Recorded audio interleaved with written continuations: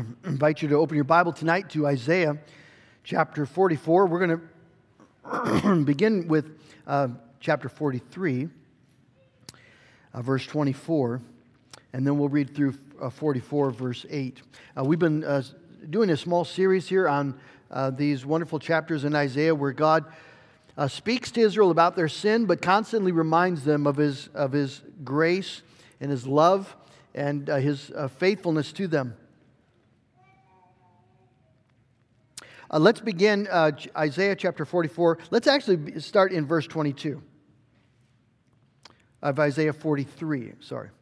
Isaiah 43. We'll start in verse 22. This is God's word as He speaks to His people through His prophet Isaiah. Yet you did not call upon me, O Jacob, but you have been weary of me, O Israel. You have not brought me your sheep for burnt offerings or honored me with your sacrifices.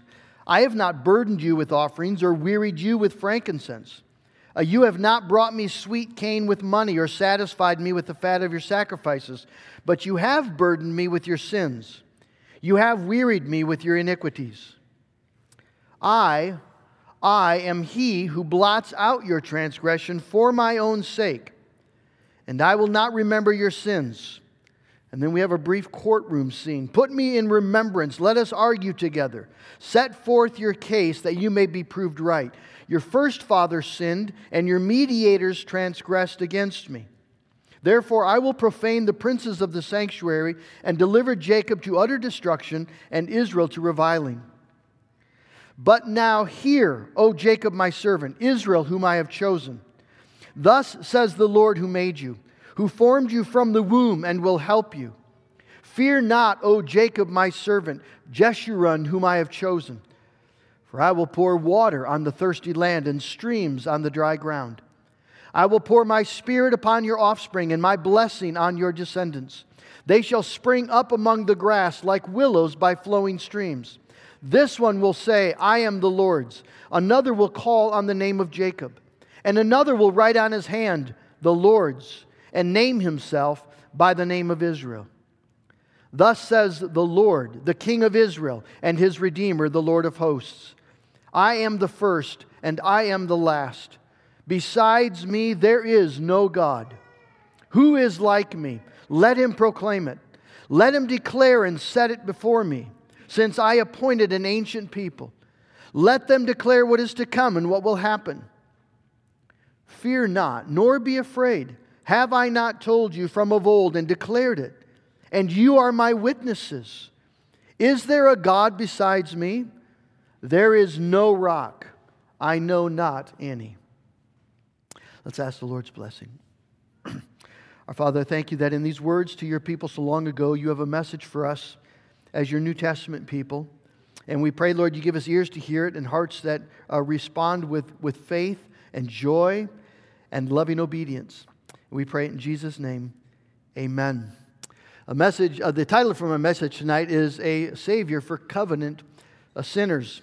One of the things I love about the book of Isaiah is that it contains wonderful messages of comfort for God's sinful people, His sinful children.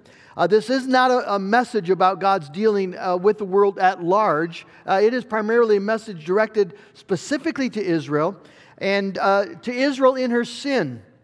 And God is very clear in the book of Isaiah about Israel's sin. And there will be discipline because of Israel's sin. But discipline is not the ultimate word. It's not the final word.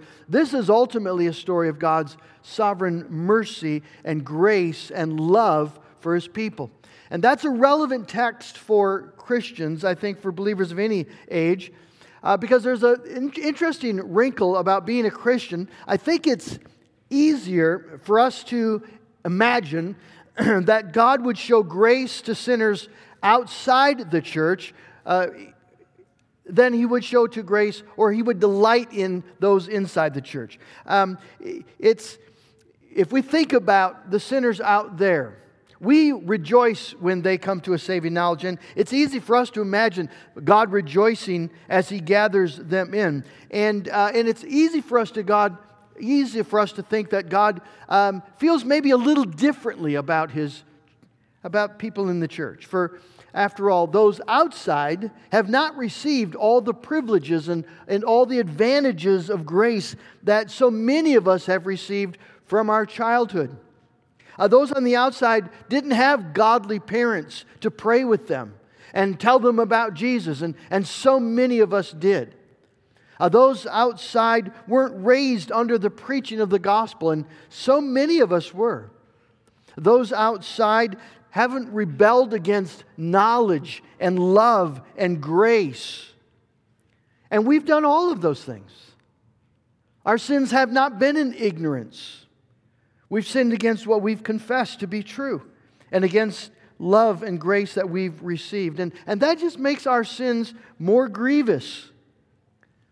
And we might be quietly wondering if God is still willing to love us.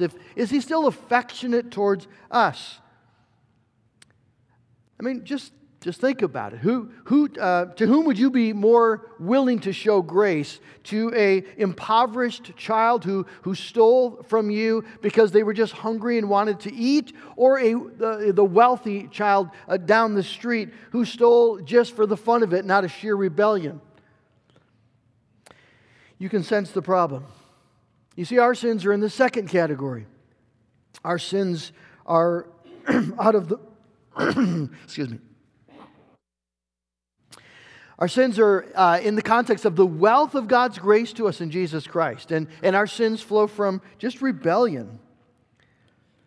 God has not failed us in some way so that we could point to God's failure as a cause or reason for our rebellion. But what I love about Isaiah is that he writes then to the church. He writes to sinful people of God, to remind them and assure them of the affection and the steadfast love and mercy of God. And tonight we're going to be looking just at the 3 points if you're taking notes. First, covenant guilt, and then covenant mercy, and then a covenant God. Covenant guilt, covenant mercy, and a covenant God. Our text is part of a larger text dealing with God, the guilt of Israel. God is pointing out to them their failure. They have not satisfied Him with the fat of their sacrifices. They've brought their sacrifices, but it was empty show. Their hearts were far from God. They were sacrificing to God and sacrificing to their pagan idols. And God says, you've burdened me with your sins and have wearied me with your iniquities. And, well, that's exactly what we had feared. That's a hard thing to hear God say. You've burdened me with your sins and wearied me with your iniquities. We fear that God maybe has lost patience with us. We could easily imagine that He would. And in verses 26 and 28, God establishes the reality of their guilt. As we have here sort of a courtroom scene, God says, let us argue together. That's legal language. It means to argue a case at law. So God invites His people to approach the bench and make their case. Present their argument. Show their innocence. Put me in remembrance, He says. Maybe I've forgotten all the righteous deeds that you've done. Remind me of your covenant obedience. Remind me of your covenant faithfulness. Show me that I've gotten it wrong. Remind me so that I see the error of my ways, that you're actually not deserving of divine rebuke. Prove that you're innocent of the charges, right? Set forth your case so that you may be proved right. That's the invitation. And of course, it's an impossible task. If you were the defense attorney for Israel, what are you going to plead? They didn't know any better? They're the whole law of God given to them uniquely and specifically that clearly lays out what covenant obedience looks like. What excuse are you going to, what defense are you going to raise that would explain and justify Israel's idolatry and their perversion, their greed, their formalism, their empty worship? You can't plead ignorance. You can't say that God has failed them somehow as their covenant head, that therefore, yes, they've failed, but God has failed as well, and so let's just call it a wash. You can't argue that. God's been nothing but absolutely faithful to His covenant. And so you see, Israel is completely guilty with no excuse. And the same is true for us. There's no explaining or excusing our sin against God. We can't plead ignorance. We can't plead neglect somehow on God's part. We've known what we were doing, and we sinned anyway. We've violated God's covenant with us, and so we're guilty. We are actually in truth guilty, and God, before He renders the verdict of 28, He summarizes the case against them. He says, "Your first father sinned." That might be a reference to Adam, or it could be Jacob, the father of the 12 tribes of Israel. The point is the same, that they're guilty all the way back. And their guilt is not just personal and private, but their guilt is corporate and even generational. Motyer says that in biblical thought, each generation takes over from the last in cumulative guilt, and each new generation fills up the measure of its predecessor. And so you'll find in the prayers of confession of the Old Testament, they'll begin with, "We've sinned and our fathers have sinned." We belong to a community, generations of sin. Jesus says in Matthew 23, "Thus you witness against yourselves," speaking to the Pharisees, "that you are the sons of those who murder the prophets. Fill up then the measure of your fathers." Fill up the measure of their sin. God says to Israel, your sin is not just personal and private, but it's corporate. It's generational. "And your mediators transgressed against me," He says. The priests transgressed the covenant. They led the people in false worship, either to pagan idols or to empty formalism. And they promised the people all along that it didn't matter, that God would never punish them. There would be peace. And God says there is no peace. But that guilt of their leaders belongs to the body as a whole. And the point is just that Israel's guilt is corporate, it's endemic, it's whole, it's communal. It's not just a private, personal problem. Their guilt is tied to their being as a nation, not just their acting. And again, a very similar case is true for us. We are guilty not just because of our own things that we do and say. We're guilty in Adam. We're guilty as we belong to a nation that is corrupt and perverse. Now, of course, America isn't God's nation and people in any sense like Israel was, but we do belong to a nation that commits grievous, atrocious crimes against God. We're guilty, worthy of condemnation, in truth, not just because of what we do, but because of what we are. And so that corporate sense is what Isaiah is after. If you remember in Isaiah chapter 6, when Isaiah sees God in His holiness on His throne, he senses his sin. "Woe is me, I am undone, for I am a man of unclean lips, and I live among a people of unclean lips." There's just filth and perversion all around. That's the guilt that God points to as He rebukes His people. And consequently, the sentence of verse 28 is perfectly just. "Therefore, I will profane the princes of the sanctuary and deliver Jacob to utter destruction and Israel to reviling." That's the sentence. The case has been proven. The verdict has been rendered. The sentence is pronounced. Israel is guilty of violating their covenant with God, and God is perfectly just to then bring on them the covenant punishments, the judgments reserved for covenant breakers. But judgment is not going to be the final word, and that's the beauty of this text. In the middle of it, we have this wonderful proclamation. I am He who blots out your transgressions for my own sake, and I will not remember your sins. In the context of Israel's guilt, in the irrefutable reality of their sin and the justness of their judgment, God stands and declares Himself to be a God who forgives, who does not remember sins. We have in chapter 44, verse 1, then, a reminder of covenant mercy.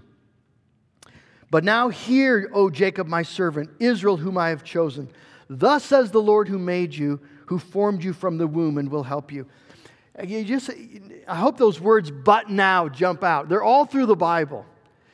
It's the wonderful proclamation of God that our sin and our guilt and God's wrath against that sin, it's not the last word. But now, those are gospel words. Against the backdrop of the reality of guilt, we have God intervening with the reality of His grace and letting His children know that their identity and their future is not formed by their failure, but formed by His forgiveness and by His love and grace. And so God begins, as He starts this portion, He talks to them in explicitly covenant language. I am the God who's chosen you.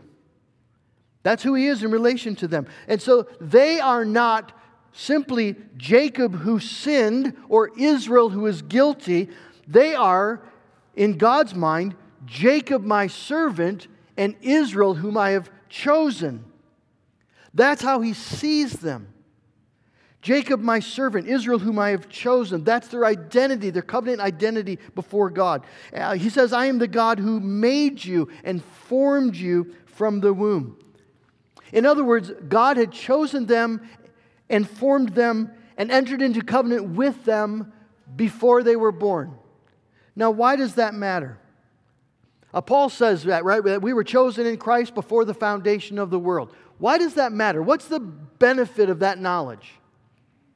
Well, this is the comfort of election. It's the idea that God has made covenant with His people before their sin and irrespective of their sin. So if you look at Romans chapter 9, where Paul speaks about God's election, Jacob have I loved, Esau have I hated, and he says that God makes this decision while they were still in the womb, before either of them had done anything, either good or evil.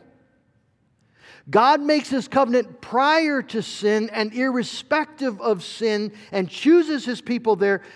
And sin, which comes later, can't break that covenant reality, can't break that bond. That's the benefit of it. You see, you can trace Israel's guilt and our guilt all the way back to Adam. But you can trace our covenant identity back further still. You can trace love and mercy and grace back into the eternal counsel of God, where He loved us and chose us in Jesus Christ. And since God's election is irrevocable, our status as His children is unbreakable. That's the comfort of the doctrine of election. God's love precedes our life and precedes our sin, and guilt cannot separate us from the love of God in Christ. God reminds His people of this covenant reality then, this covenant bond, who they are in relationship to Him, so that they will have the assurance of His help. I am the Lord who formed you and will help you. He will help them even in the midst of their discipline.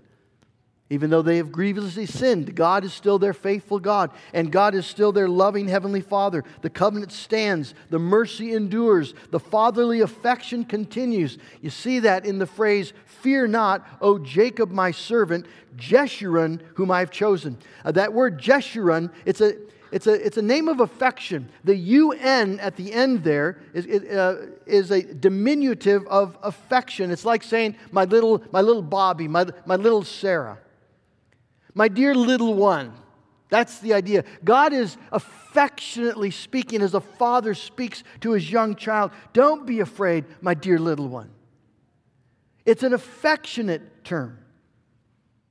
And that's what we can so easily doubt when we sin.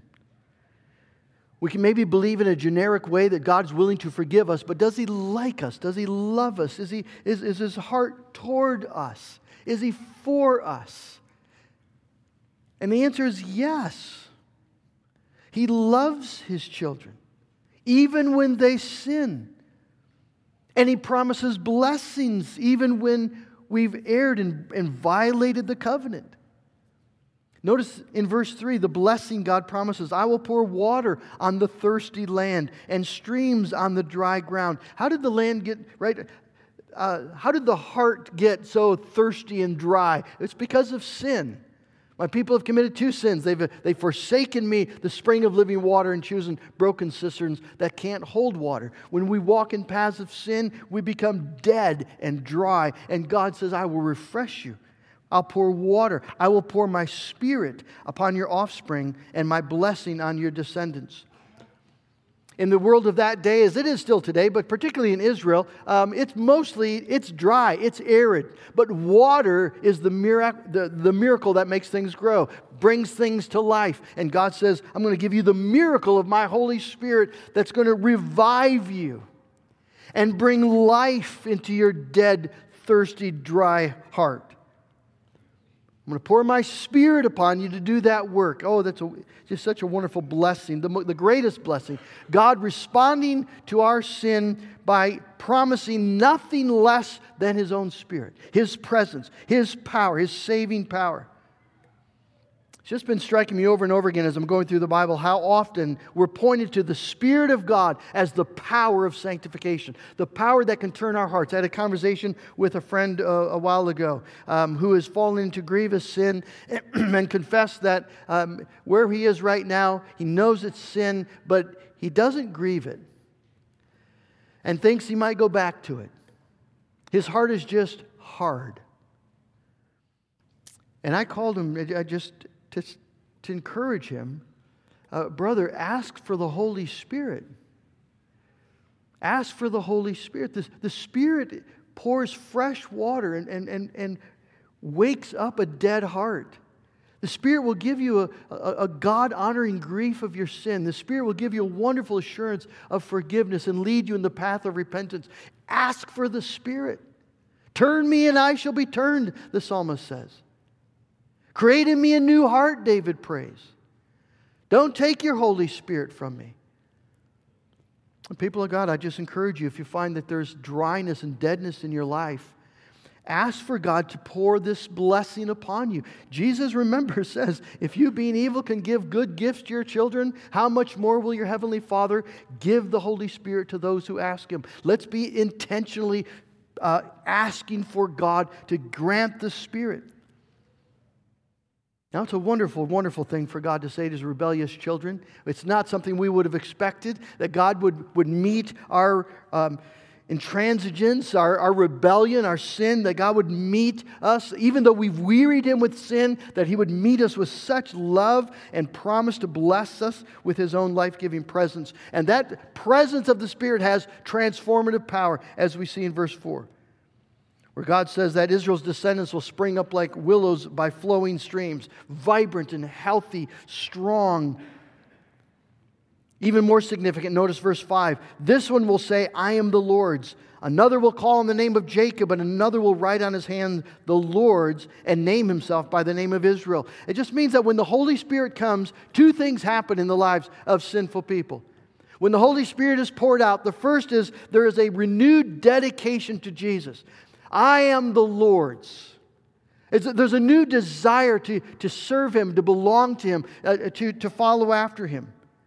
To write the Lord on your hand is to say everything that I do is for His glory. It's all dedicated to Christ. All for Jesus, all my being's ransom powers. And the second thing that happens is not only a rededication to God and to Christ, but it's a rededication to the Lord's people. Notice they will call on the name of Jacob and name himself by the name of Israel. So they don't simply take God to be their God, they take God's people to be their people. They embrace the covenant community. That's what happens when the Holy Spirit is poured out. There are people today who say, it's becoming popular to hear people say, I love Jesus, I don't love His church. Well, whatever is driving that, you can be confident it is not the Spirit of God. Whatever spirit is behind that, it is another spirit. It's not God's Spirit. Because God's Spirit will move you to delight in God's people. I love Thy kingdom, Lord. The house of Thine abode, the church, our blessed Redeemer saved with His own precious blood. For her my tears shall fall, and for her my prayers ascend. To her my toils and cares be given, till toils and cares shall end. We love the Church of Jesus Christ. We're frustrated by it sometimes, and we've been wounded by it. but it's the church of Jesus Christ. And when the Holy Spirit is at work, there's a delight, and you name yourself by the name of Israel. And so we've seen covenant guilt and covenant mercy, and finally covenant God. Thus says the Lord, the King of Israel and His Redeemer, the Lord of hosts, I am the first and the last. Beside me there is no God. And the point here, friends, is very simple. As God speaks to us, it's that if there's no other God than our God, then there's no power in earth or heaven that can stand in the way of our ultimate salvation. If God has no rivals, and He doesn't, then we have no reason for fear. If God is for us, well, who can be against us? If God is our King and our Redeemer, He's purchased us, if Christ has done this for us, well then we're saved to the uttermost. And if Jesus is the captain of the army of the host of heaven, that's what we read, He's the Lord of hosts. You think of the vast armies of heaven all at the beck and call of King Jesus. Well, what can separate us then from Christ? The God to whom we belong is the God who proclaims and declares and appoints every event in human history. And so God says, fear not, nor be afraid. It's an intentional repetition. Have I not told you from of old and declared it? And you are my witnesses. Is there a God besides me? There is no rock. I know not any. Everything that God has promised, He has fulfilled. All that He promised in Adam has been fulfilled in Jesus Christ. The seed of the woman has crushed the serpent's head. Everything He promised through His prophets has been fulfilled. He has done it. The virgin has conceived and bore a son. The man of sorrows has received our iniquities, carried our sorrows. With His stripes we have been healed. And we are witnesses of this. We're witnesses of the great salvation of God. Who else but would be better witnesses than those of us who've received it? We testify, you see, to the faithfulness of God. That in spite of all of our sin, God has been faithful. God has loved us. God has kept us. We testify to the sufficient atoning work of Jesus Christ for sinners even like us. And we testify, friends, as we come to the table of the Lord. We come here to receive the grace as Jesus reminds us of what He's accomplished. But we testify too. We proclaim the Lord's death as we come to the table of the Lord. We testify as those who've been the recipients of this grace. Those who've been purchased with this blood. Those who've been made alive by the Holy Spirit of Jesus. Those who now belong to Him. We testify as the church. This is our Lord. We write it on our hand. We belong to Him. We're not our own. But body and soul, we belong to our faithful Savior, Jesus Christ. And because of Jesus, you see, we will not be dealt with according to our sin, as grievous as it is. But we will be dealt with according to the steadfast love and mercy of our Heavenly Father, who loved us and gave His Son for us. May that be our testimony tonight as we come to the table. Let's pray. Oh God, our Father in heaven, thank You so much that You are God of grace. And Father, we pray that Your Holy Spirit would open the eyes of our heart that we might know the love and grace that is ours in Jesus, that we might grasp how high and wide and long and deep this is, to know the love of Christ for us that surpasses knowledge, so that, Lord, our hearts are softened, and repentance comes freely, and humility comes easily, and gentleness and kindness flows from us because we are rooted and established in love. Father, I thank You that You have grace for Your sinning children. And I pray, Lord, that we would testify to that grace as we gather around the table and experience that grace as You minister through the sacrament Your love and Your grace to us. We pray in Jesus' name. Amen. I'd like to invite the elders to come forward.